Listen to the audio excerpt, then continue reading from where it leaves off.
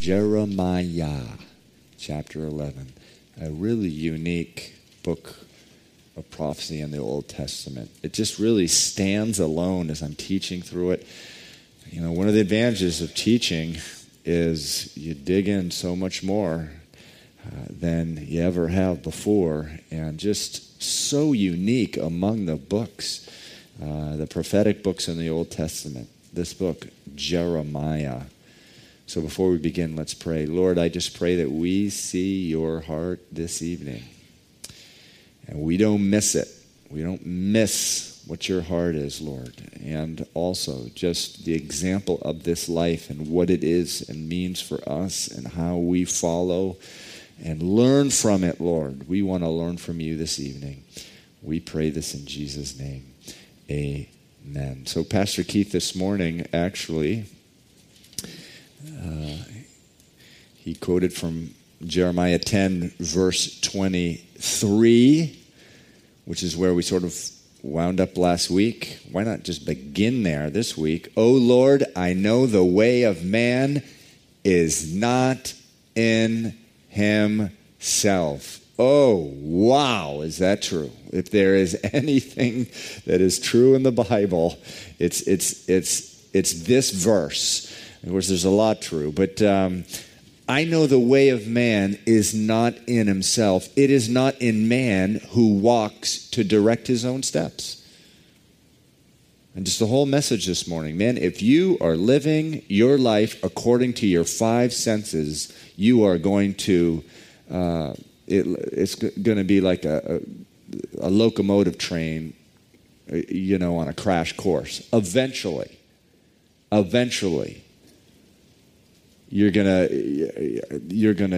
crash and burn if you're just walking according to your five senses, as opposed to living according to the Word of God and by that still small voice which the Spirit of God speaks.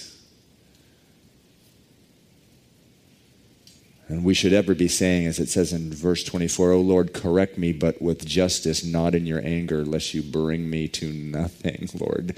Correct me. So if I'm living and I'm just dilly-dallying along according to my five senses, according to my natural reason, please correct me, but please, according to your justice and not in anger. Who can withstand the anger of the Lord? Just read the book of Revelation. No one actually does. And so we know that the anger of the Lord was put on Jesus on the cross so that we don't have to, suffer the judgment of God's anger. But I love the cry of Jeremiah's heart here. So chapter 11 starts a different prophecy. Jeremiah is a series of prophecies. The last 3 or 4 chapters, Jeremiah the Lord told Jeremiah, okay, you go to the gate of the temple and you just stand there as people are going in and out, priests, prophets, and the multitude, and this is what you say. And so he faithfully said it. This one is in a completely different place. Now, the last few chapters were given, the prophecy was given during the reign of Josiah. Josiah was a righteous king. But Josiah was taken away at a very young age. He was either 38 or 44. I can't remember. One of those two, I think. And they worked very much hand in hand, the king and the prophet. You're doing well when the king and the prophet are both singularly focused on the Lord. Josiah certainly was. But he went out to war against Egypt, and he died in battle. And that always confused me, because it does say, it more or less says, he was the most righteous king that there ever was in Israel. Why? Why at such a young age? I personally believe it was because the Lord just wanted to take him away, because Israel had not repented, and God just wanted to take him right on up to heaven. Dying is not the worst thing in the world. One of the things that Pastor Keith shared with us at the men's retreat was, Hezekiah crying out and sobbing and weeping when the Lord told him he was going to die. And God gave him 50 more years, but they they were not a productive, good 15 years. And so death is not always this terrible thing. I believe he just took Josiah out of the way.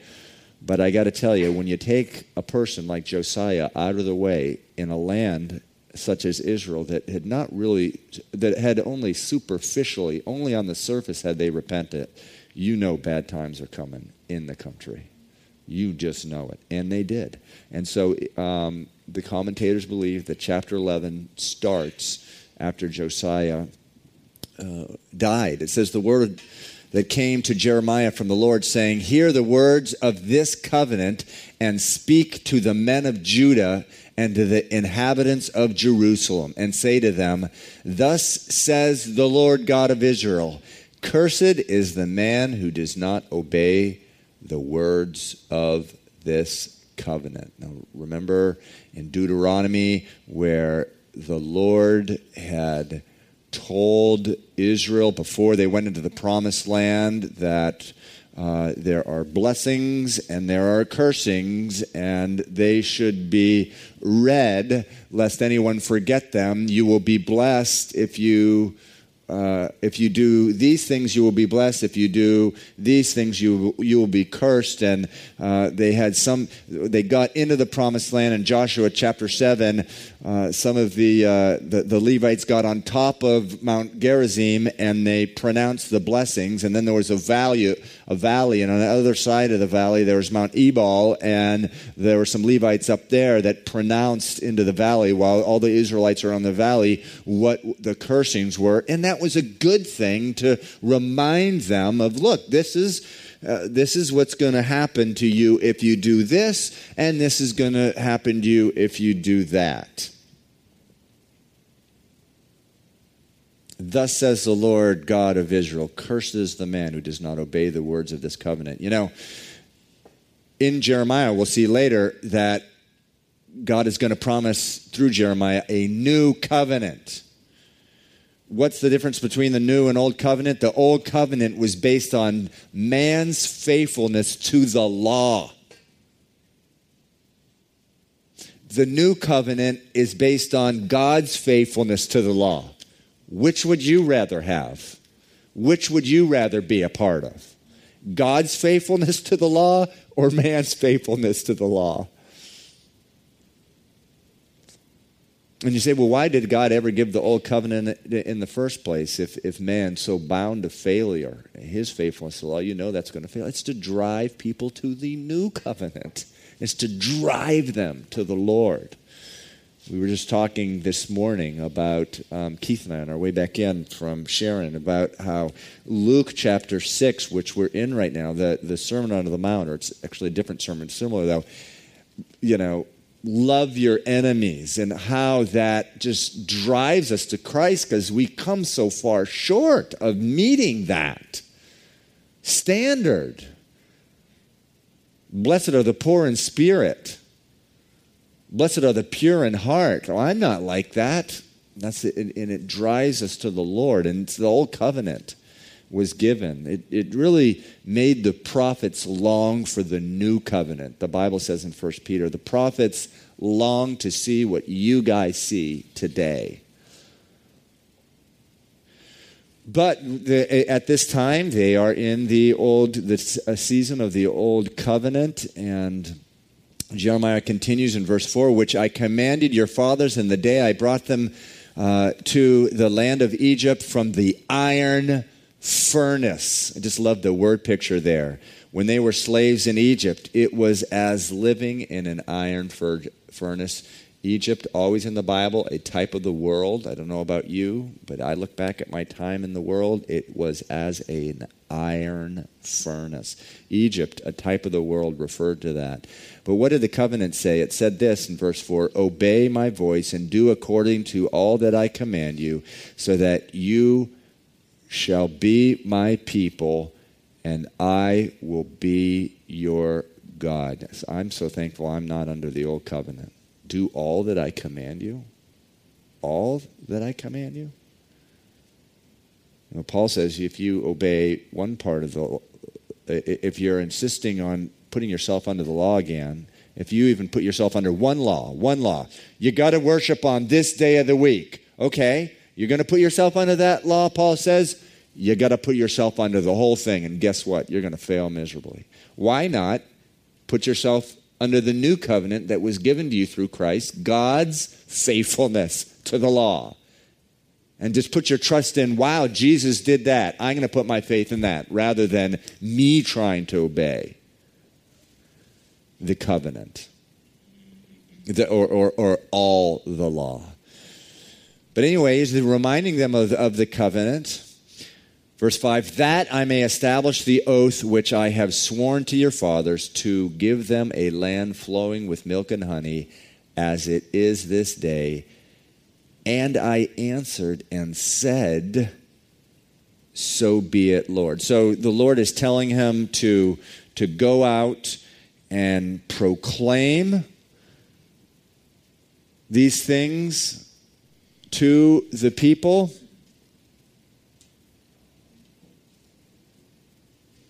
And he's saying, so be it, Lord. Now, some of your translations say what? NIV says, amen. The New American Standard says, amen. So be it. That's what amen means. The amen, when you hear that amen, it means so be it. Let it be so. Amen. Now, for an amen to be coming from the heart of Jeremiah is no small thing. He was given such a unique role amongst all the prophets. Other prophets, like Isaiah, they were able to come in, and although Isaiah prophesied about, a certain judgment that would take place during his time, he was also able to prophesy that, Jerusalem was going to be saved. Remember that the enemies came in and they surrounded Jerusalem, and Isaiah came in, and Hezekiah, the king at the time, laid out his requests and petition before the Lord. Lord, please, you got to save us here. And Isaiah came in and said, because you've prostrate yourself before the Lord, he's going to save you. And all these 150,000 Assyrians that are surrounding the city, they're all going to die. Jeremiah's prophecy was, he had none of that. In fact, not only did he have to tell them, no, you're not going to be saved. You're going to be wiped out. All you are going to be removed from the city. The city's going to be burnt down, as well as the temple. Not only that, he had to tell them, and by the way, you just need to submit and give up. And that was actually from the Lord. You guys are supposed to give up. These wicked people from the Babylon are going to come. You just got to give up and submit to the king of Babylon. And so all the false prophets of the day, who were, of course, the Bible says that when a nation is a season of darkness, the leaders surround themselves with religious people who will just tickle their ears. And during the time of Jeremiah, the king, Zedekiah, and others just surrounded themselves with people who tickled their ears and said, among other things, oh no, that would be unpatriotic. Submit to the king of Babylon? No prophet has ever asked Israel, a king of Israel, to do such a thing. That is just wicked that a prophet. Jeremiah said, no, that is wicked. And yet, this is the example of Jeremiah, who's a weeping prophet, and we've already seen him weeping and his heart breaking because of some of the things that he had to tell the people and some of the visions that God gave him about how the people would be judged, the land destroyed. He would be weeping, he would be crushed, he would be crying out to the Lord, Lord, no, I can't bear the sight of the judgment on this people. He still says, so be it, Lord, in his inward man.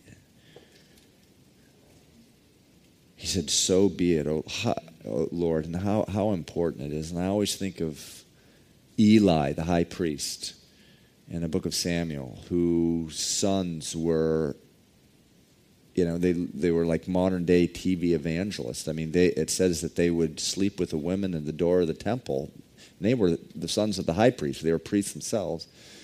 when the women came to give their offerings, and they would steal from the people. And the Lord said to Eli, look, you got to do something about this, Eli. He didn't. He ignored it. And that's when the Lord raised up Samuel, and Samuel was sleeping in the temple, and the Lord would be calling to Samuel. He thought it was Eli. He went to Eli and said, did you call me? No, I didn't call you.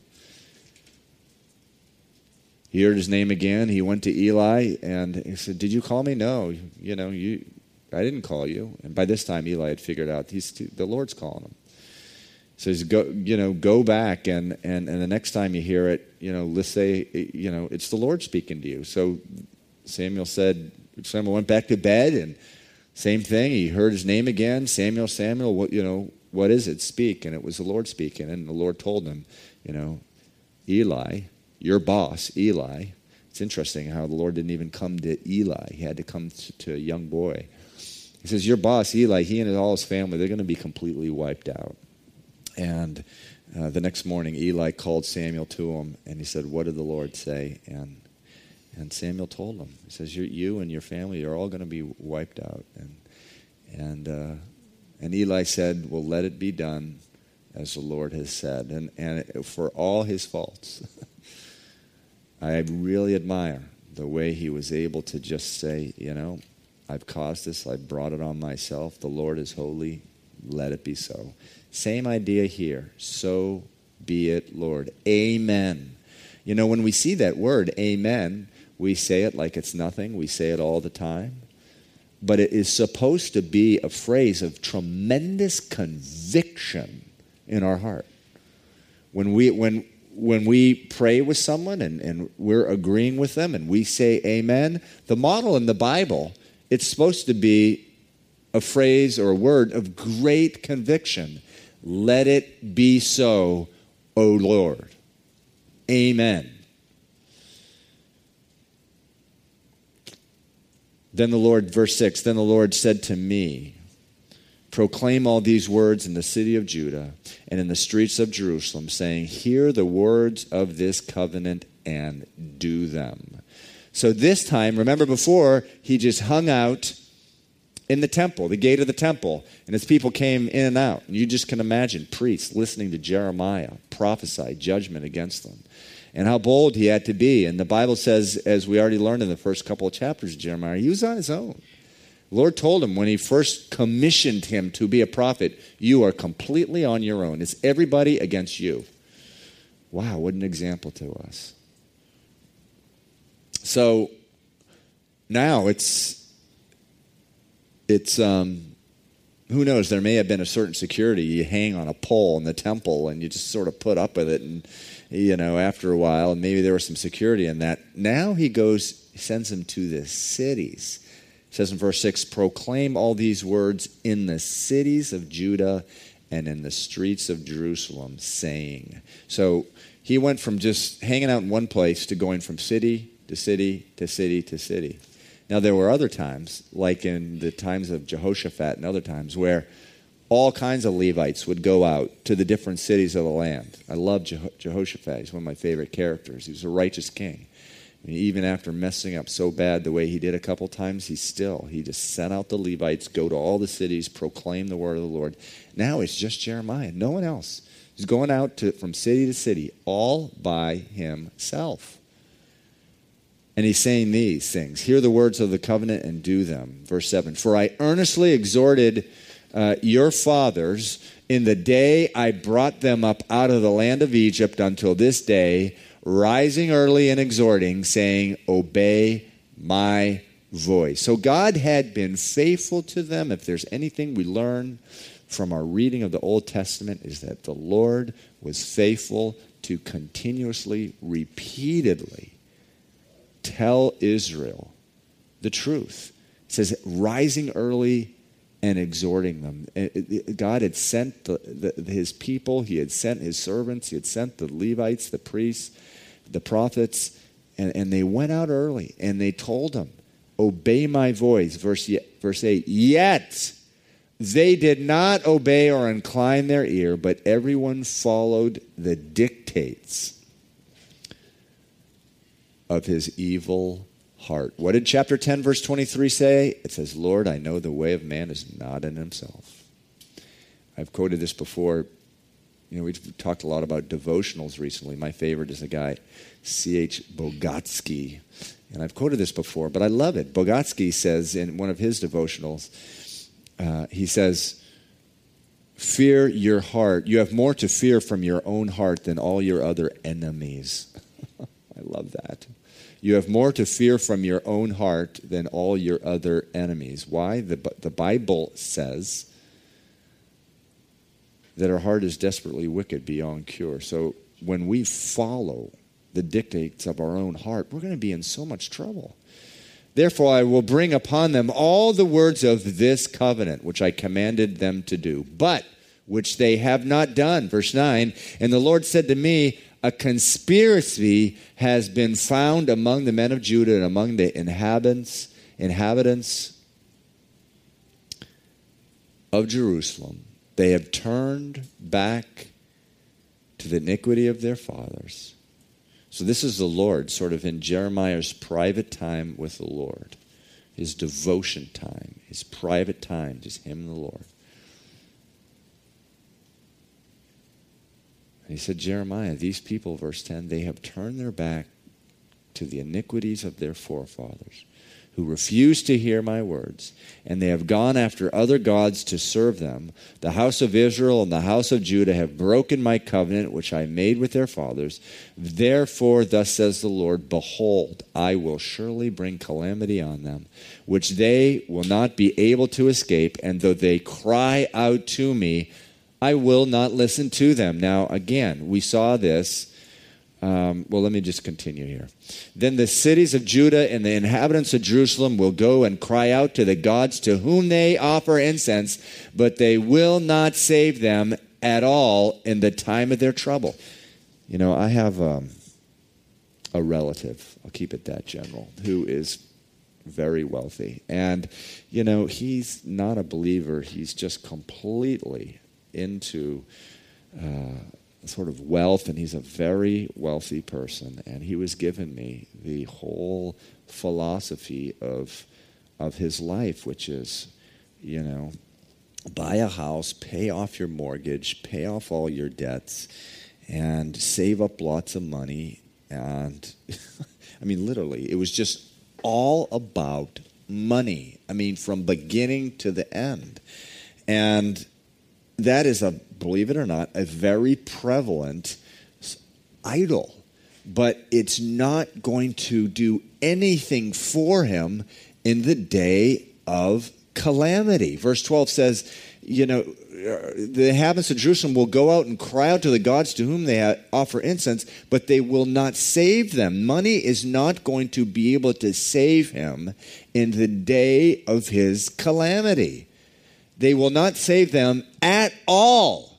Underline the words "at all," those two little very important words. At all in the time of their trouble. There's nothing money can do in the day of trouble, when you are stricken with cancer and death becomes an absolute short-term certainty.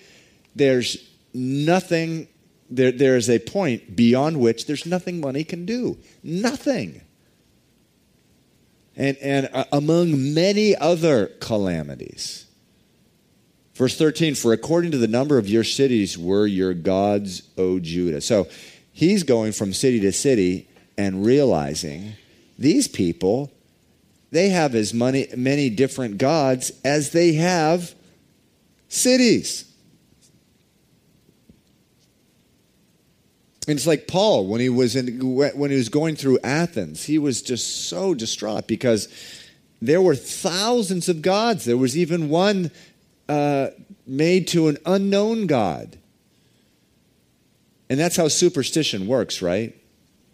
It's like, whoa, what if I forgot, my Ouija board or whatever? What if I forgot and I missed a certain thing? Well, I'll make up for that. We'll just have a little tomb to an unknown God.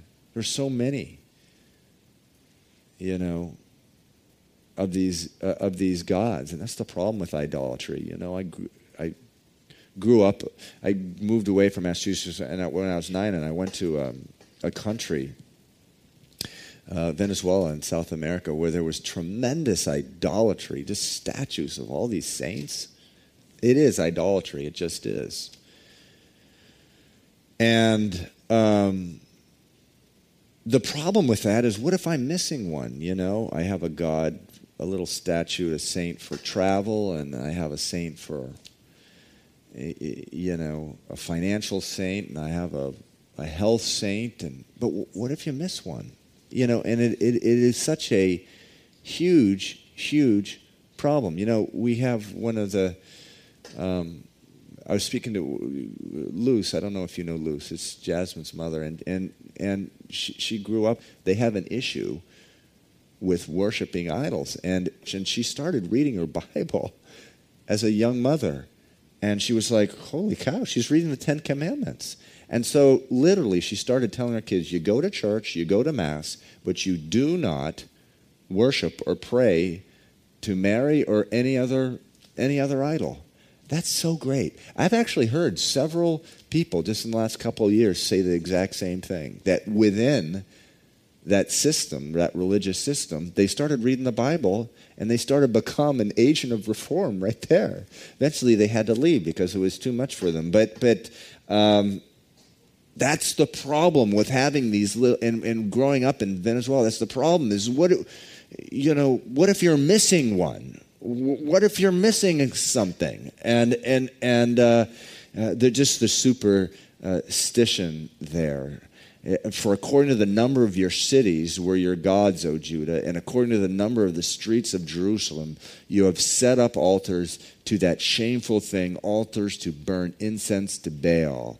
Verse 14, so do not pray for this people or lift up a cry or prayer for them. Extremely unusual.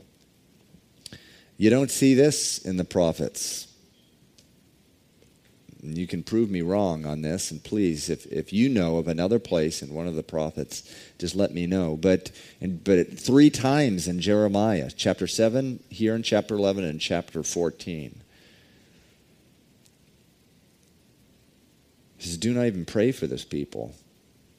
The judgment, he'd already proclaimed the judgment, and the judgment was coming. Now, interestingly, he still goes out, he still tells them to go out and gives them the opportunity to repent, similar to what the Lord did with Jonah and Nineveh, but they never did repent.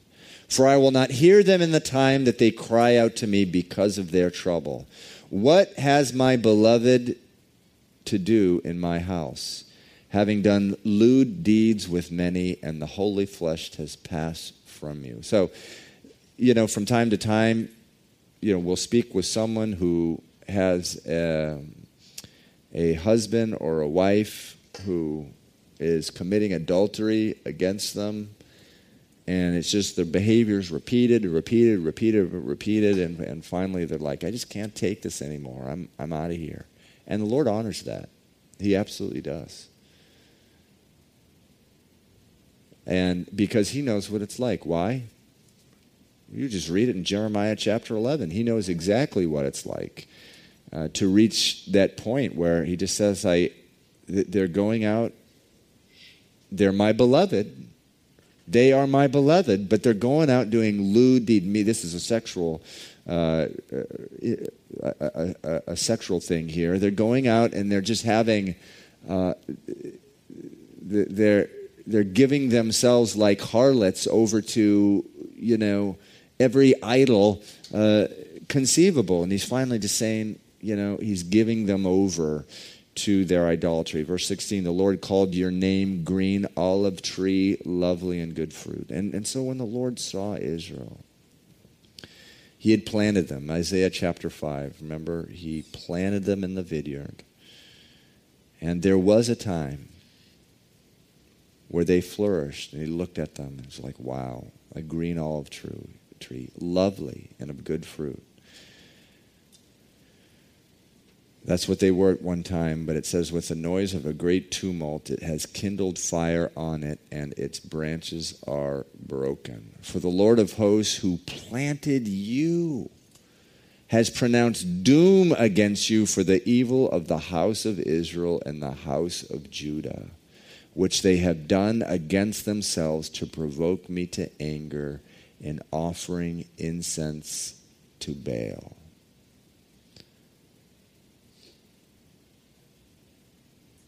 And he's telling the people, he's reminded them, look, God planted you. He actually planted you. Your life is what it is. Your life, you live today because God planted you. And the application for us, although, again, we're under a different covenant, is that why do you persist in sin? Why? And if you're here tonight and there's some sin that you've been holding on to, some area of disobedience, the Lord planted you. The Lord gave you new birth. He gave birth to you. He planted you.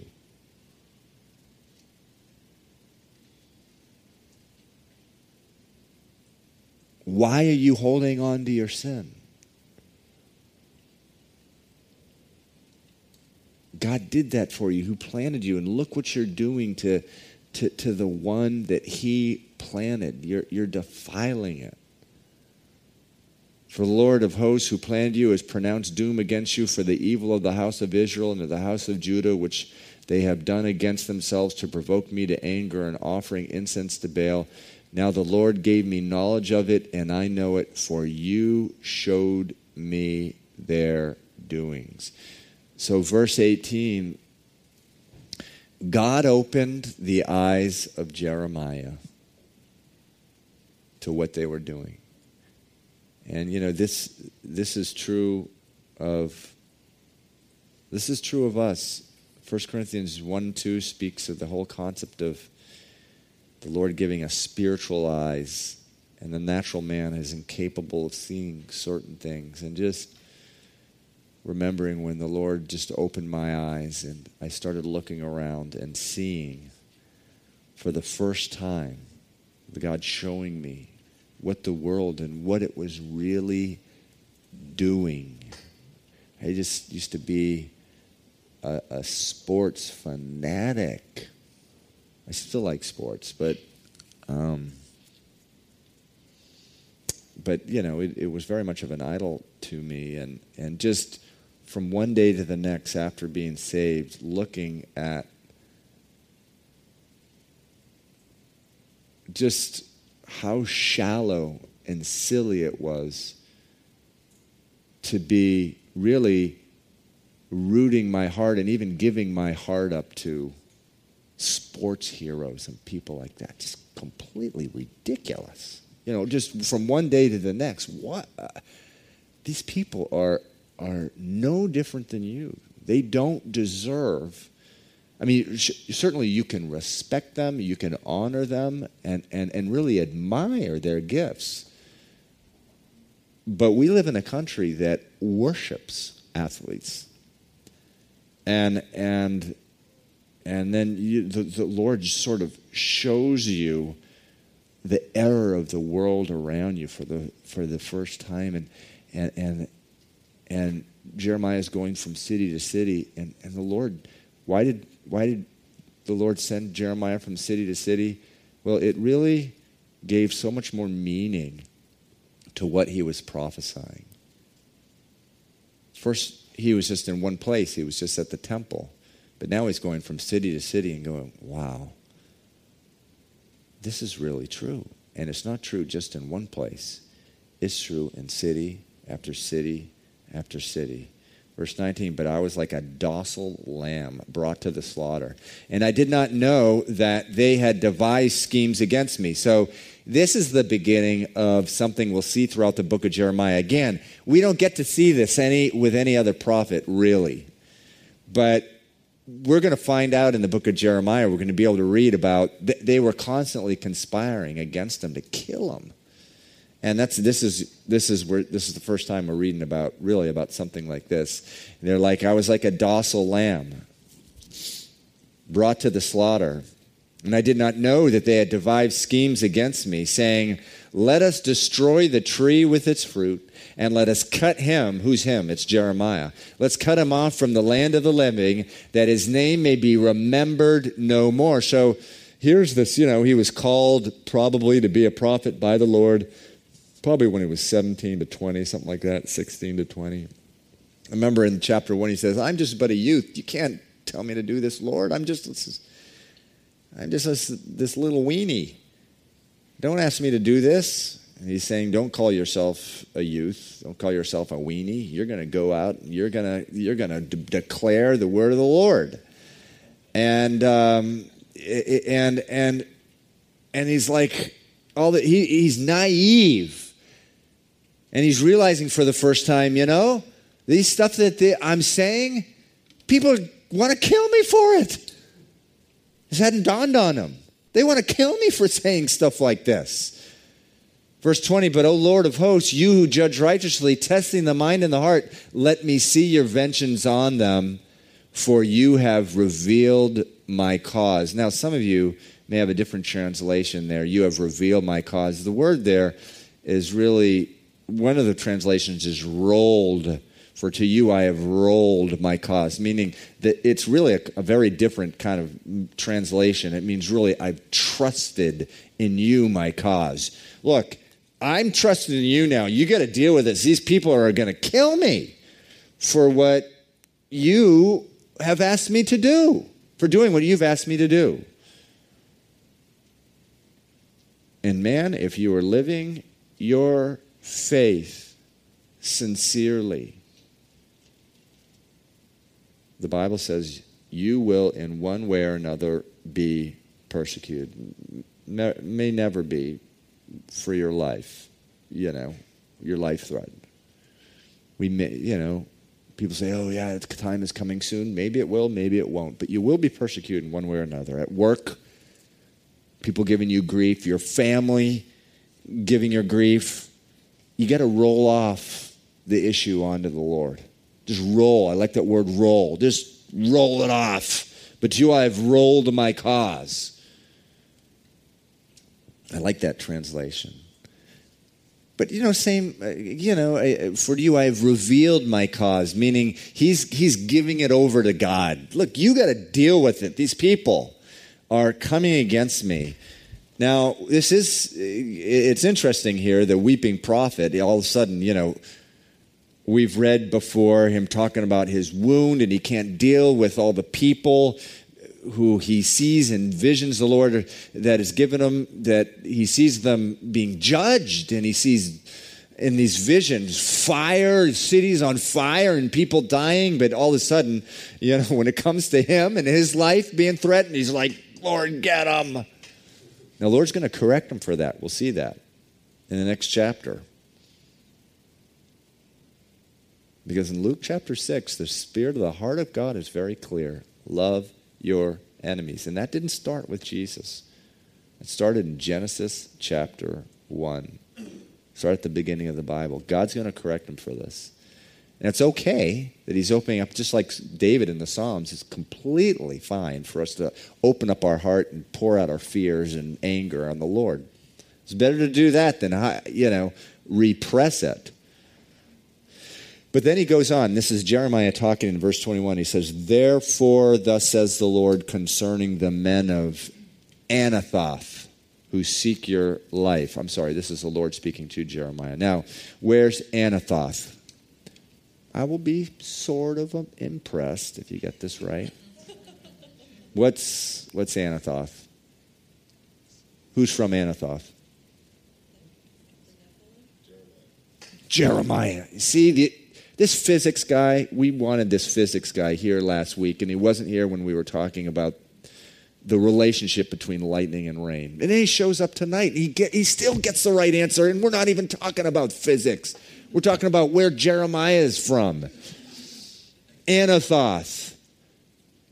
So it says, therefore, thus says the Lord concerning the men of Anathoth who seek your life, saying, do not prophesy in the name of the Lord, lest you die by our hand. The people from his hometown want to kill him. Jesus said what? What's that? A prophet is honored except in his own hometown. That's kind of a paraphrase of it. It's the first place you're going to get trouble, folks, in your family. First place you're going to get grief is in your family when you start, living for the Lord. You should know better than to, you're not supposed to, family people, you're not supposed to rattle the chains of the family heritage. So the people of Anathoth, he's going from city to city. Oh, maybe I'll get a break in my own hometown. They want to kill him. Wow. Therefore, thus says the Lord of hosts, behold, I will punish them. The young men shall die by the sword. Their sons and their daughters shall die by famine. And there shall be no remnant of them, for I will bring catastrophe on the men of Anathoth, even the year of their punishment. I'm not so sure he wanted to hear that about his hometown. Chapter 12, righteous are you, O Lord, when I plead with you. Let me talk with you about your judgments. Why does the way of the wicked prosper? Why are those happy who deal so treacherously? So, Jeremiah now is on the road, and he's starting to bum out because he's getting grief right and left. His life's, he's tasting misery. And from city to city, people who are disobeying the Lord, they're prospering. They're prospering. It's always useful going back to Psalm 73. You don't have to turn there, but where Asaph says, truly God is good to Israel, to such as are pure in heart. But as for me, my feet had almost stumbled. My steps had nearly slipped, for I was envious of the boastful when I saw the prosperity of the wicked. For there are no pangs in their death, but their strength is firm. They are not in trouble as other men, nor are they plagued like other men. Therefore pride serves as their necklace, violence covers them like a garment. Their eyes bulge with abundance. They have more than their heart could wish. They scoff and speak wickedly concerning oppression. They set their mouth against the heavens, and their tongue walks through the earth. And then, he says, I was just imagining all this until I walked into the sanctuary of God and understood their end. That's a lie. All that is a lie. The wicked, basically, they fill up. I mean, they if it weren't for the wicked, actually these wicked are rich. If it weren't for the wicked rich, the poor psychiatry profession, in the United States, actually fill up their offices, all week, 52 weeks a year. They're not,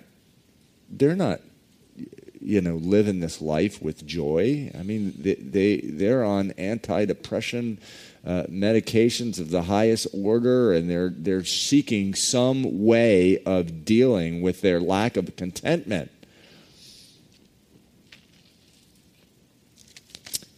And Jeremiah gets stuck in this rut where he's looking at and saying, Lord, why are the wicked prospering?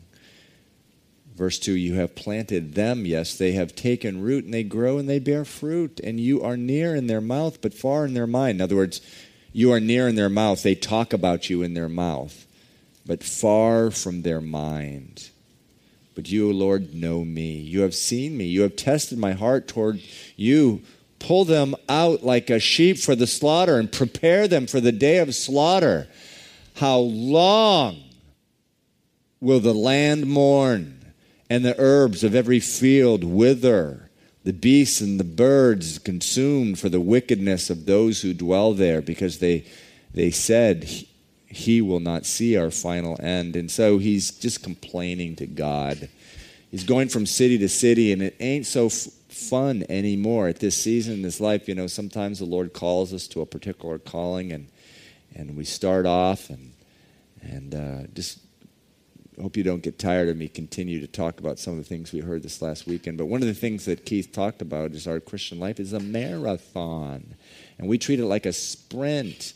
And we get off to a sprint, and wow, this is really cool. But then, oh wow, you know, after whatever, 400 yards or something, man, I'm not dealing with this very well. And he's going from city to city, and he's like, this is not going well. You know, my hometown wants to kill me. I see the prosperity of the wicked. Something needs to be done for them, done about them. And the Lord, he's telling the Lord, correct them, slaughter them, pull them out like sheep for the slaughter. What happened to Jeremiah? He was weeping for all these people. And here we see the correction. In verse 5, God tells this to Jeremiah. If you have run with the footmen, and they have wearied you, then how can you contend with horses? And if in the land of peace in which you trusted, they have wearied you, because there is yet peace there in the land, then how will you do in the floodplain of Jordan? The Jordan used to overflow once a year, just wipe out everything in the floodplains. How are you going to deal with that? In other words, Jeremiah, you're just getting started. I just have you, this season of ministry that you're in now, I'm just getting you ready for something much, much greater. And if you can't deal with what you have now, how on earth are you going to deal with what I have coming your way? In Joshua chapter 14, we studied this last week, and how Caleb, when he was 85 years old, went into the land of promise. He's 85 years old. He's been through a bunch of wars and stuff like that. And he's like, okay, I'll take this big, expansive land, these mountains and everything. And in the mountains, there's all these enemies that this 85-year-old man was going to have to battle harder and fiercer and longer than he'd ever battled before.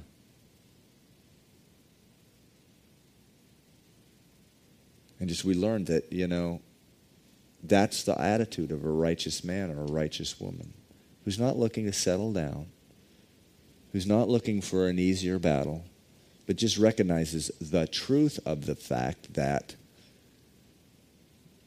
God, when he gets us over one hill, there's not smaller hills after. There's bigger hills, and eventually they become mountains. And we have to imitate Jesus, who said, what? It says in Hebrews that because of the joy that was set before them, he endured the cross. That actually reaching the point, and I'm not saying I'm there, I'm not. Where we're like, you know, there's joy in the battle. There's joy in the will of God. And, you know, even though the Lord, and I want God's best for my life, and I understand that God's best for my life is carving out a piece of territory where the fighting is going to be more fierce, the warfare is going to be harder, but the blessing is going to be all the more abundant. Seek ye first the kingdom of God, and he will add all these things unto you. Seek ye first the kingdom of God, and he'll add all these things unto you. I've noticed that about our life, Stephanie and I. We got started off in ministry. There were small battles which we thought, oh, it cannot possibly get worse than this.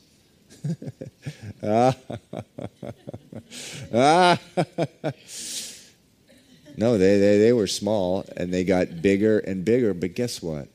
The blessing and the reward of the Lord. Oh, man. Can I just sit back and thank the Lord?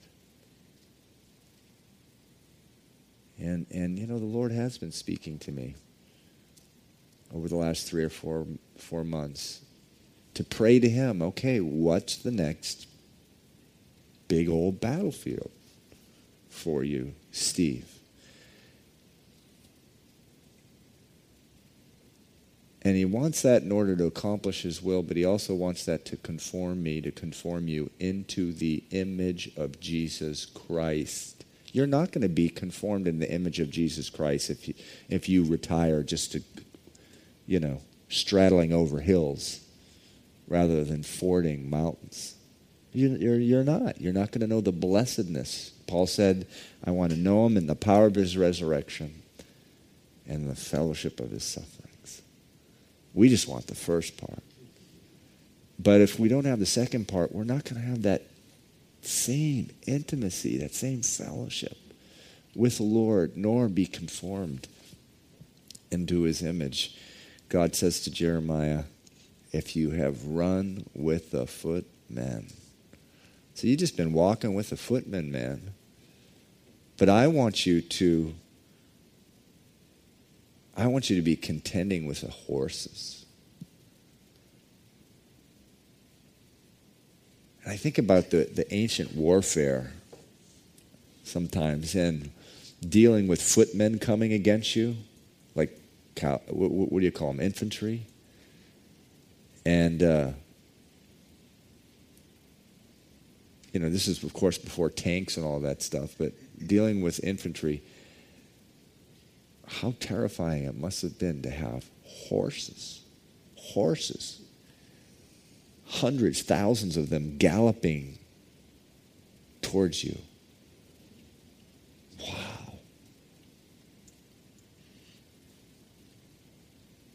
Okay, you've dealt with the footmen. They've come against you. There's going to be hundreds, thousands of horses furiously galloping towards you, trying to take you out. Okay, Lord. Boy.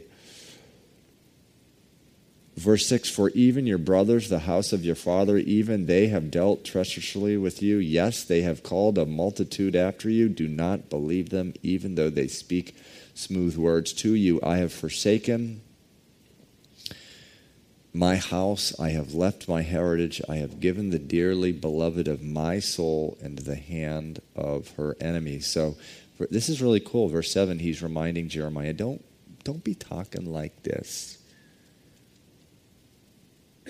Where you say, verse 3, pull them out like sheep for the slaughter. Listen, Jeremiah, he says in verse 7, these are the dearly beloved of my soul.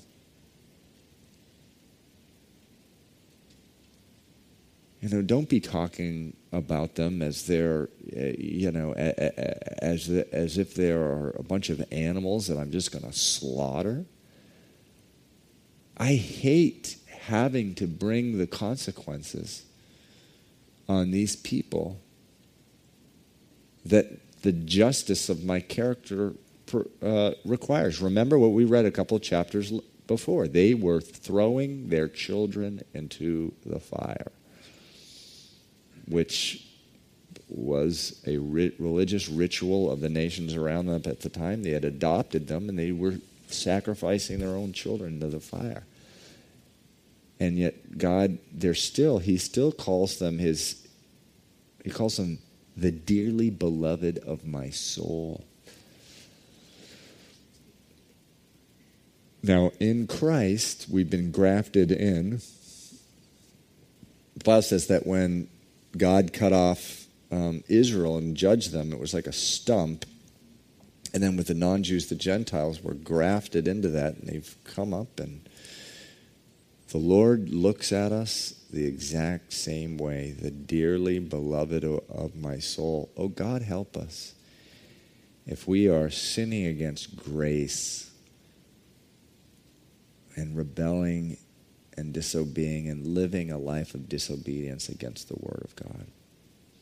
Verse 8, my heritage is to me like a lion in the forest. It cries out against me. Therefore I have hated it. My heritage is to me like a speckled vulture. And I think the thought there, speckled vulture, is like, have you ever seen like the runt of a litter or like a baby chick that's the smallest and it's pecked by all the other chicks and it's just got marks all over it. It's the same kind of idea. My heritage is to me like a speckled vulture. The vultures all around are against her. So the speckled vulture is the one that has just been abused and mangled by everyone around her, and that's what she had become. Come, assemble all the beasts of the field, bring them to devour. Many rulers have destroyed my vineyard. God saw Israel as his vineyard. He sees us, same, very same imagery for you and for me. In the New Testament, John 15, I am the true vine, my Father's the vine dresser. Every branch in me that does not bear fruit, he takes away. And every branch that bears fruit, he prunes that it may bear more fruit. I am the vine, you are the branches. He who abides in me and I in him bears much fruit, for without me you can do nothing. So we're the Lord's. We are the Lord's vineyard. We are the Lord's vineyard. Verse 11, they have made it desolate. Desolate meaning the vineyard desolate. Desolate it mourns to me. The whole land is made desolate because no one takes it to heart. The plunderers have come in on all the desolate heights in the wilderness, for the sword of the Lord shall devour from one end of the land to the other, and of the land no flesh shall have peace. So calamity is coming on the land. They have sown wheat, but reap thorns. They have put themselves to pain, but do not profit. But be ashamed of your harvest because of the fierce anger of the Lord. Thus says the Lord, against all my evil neighbors who touch the inheritance which I have caused my people Israel to inherit, behold, I will pluck them out of their land and pluck them out of the house of Judah, pluck out the house of Judah from among them. So here he is reminding Jeremiah, who again was like, hey, Lord, pull them out and slaughter them. He's reminding him, look, there's going to be a restoration, Jeremiah. And this is just the challenge of discipling. Sometimes discipling's really hard. You're discipling someone, they start getting fleshy. You have to really bring them back to love. It's about love. It's about love. Verse 15, then it shall be after I have plucked them out that I will return and have compassion on them and bring them back, everyone to his heritage and everyone to his land. And it shall be, if they will learn carefully the ways of my people. Now this is really interesting. He says, I'm going to judge those people. However, verse 16, if they will learn carefully the ways of my people to swear by my name, as the Lord lives, as they taught my people to swear by Baal, then they shall be established in the midst of my people. Wow. Sort of completely out of nowhere. He says, verse 16, if the nations around Israel who are practicing all these horrible things that Israel has adopted, if they turn to me and repent and believe in me, I'm going to establish them. It's a prophecy here, a prophetic utterance by Jeremiah of what was going to happen to non-Jews. They were going to be established right in the midst of his people. Verse 17, but if they do not obey, I will utterly pluck up and destroy that nation, says the Lord. So Jeremiah here being discipled by the Lord. He's being discipled by him. He is in the sort of early to mid part of his his ministry. The Lord's trying to form and fashion him. Always trying to, a couple principles here. And one is there's such a temptation on our part to want to step into the shoes of God and think like, judge this person, judge this nation, judge this political party or what. And the Lord just is always going to bring us back. It's none of your business. Leave that to me. That's what he's saying to Jeremiah. And there's also a tendency of ours just to get extremely distraught with the church, the body of Christ itself. And the Lord's telling him the same thing about the children of Israel. He's saying, look, I love them. They're the dearly loved of my soul, and I'm going to have compassion on them. I'll deal with them.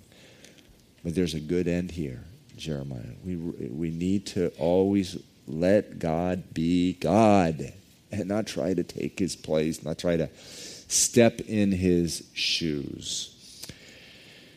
And so, again, heavy reading. I really appreciate and thankful for everyone who comes on Sunday night because this is meat, man. In Hebrews, it talks about the difference between baby food and meat, and when we eat meat, that red meat, that protein, it really it strengthens us, but it's kind of hard to take in, sometimes. But it really gives us a fuller, deeper picture into the mind and the heart of the Lord. And also, I don't know about you, but it just makes me have just a very, very healthy fear of the Lord. Not one that makes me scared of him, but makes me want to honor him and follow him and honor his word. And so we will pick up next week in chapter 13.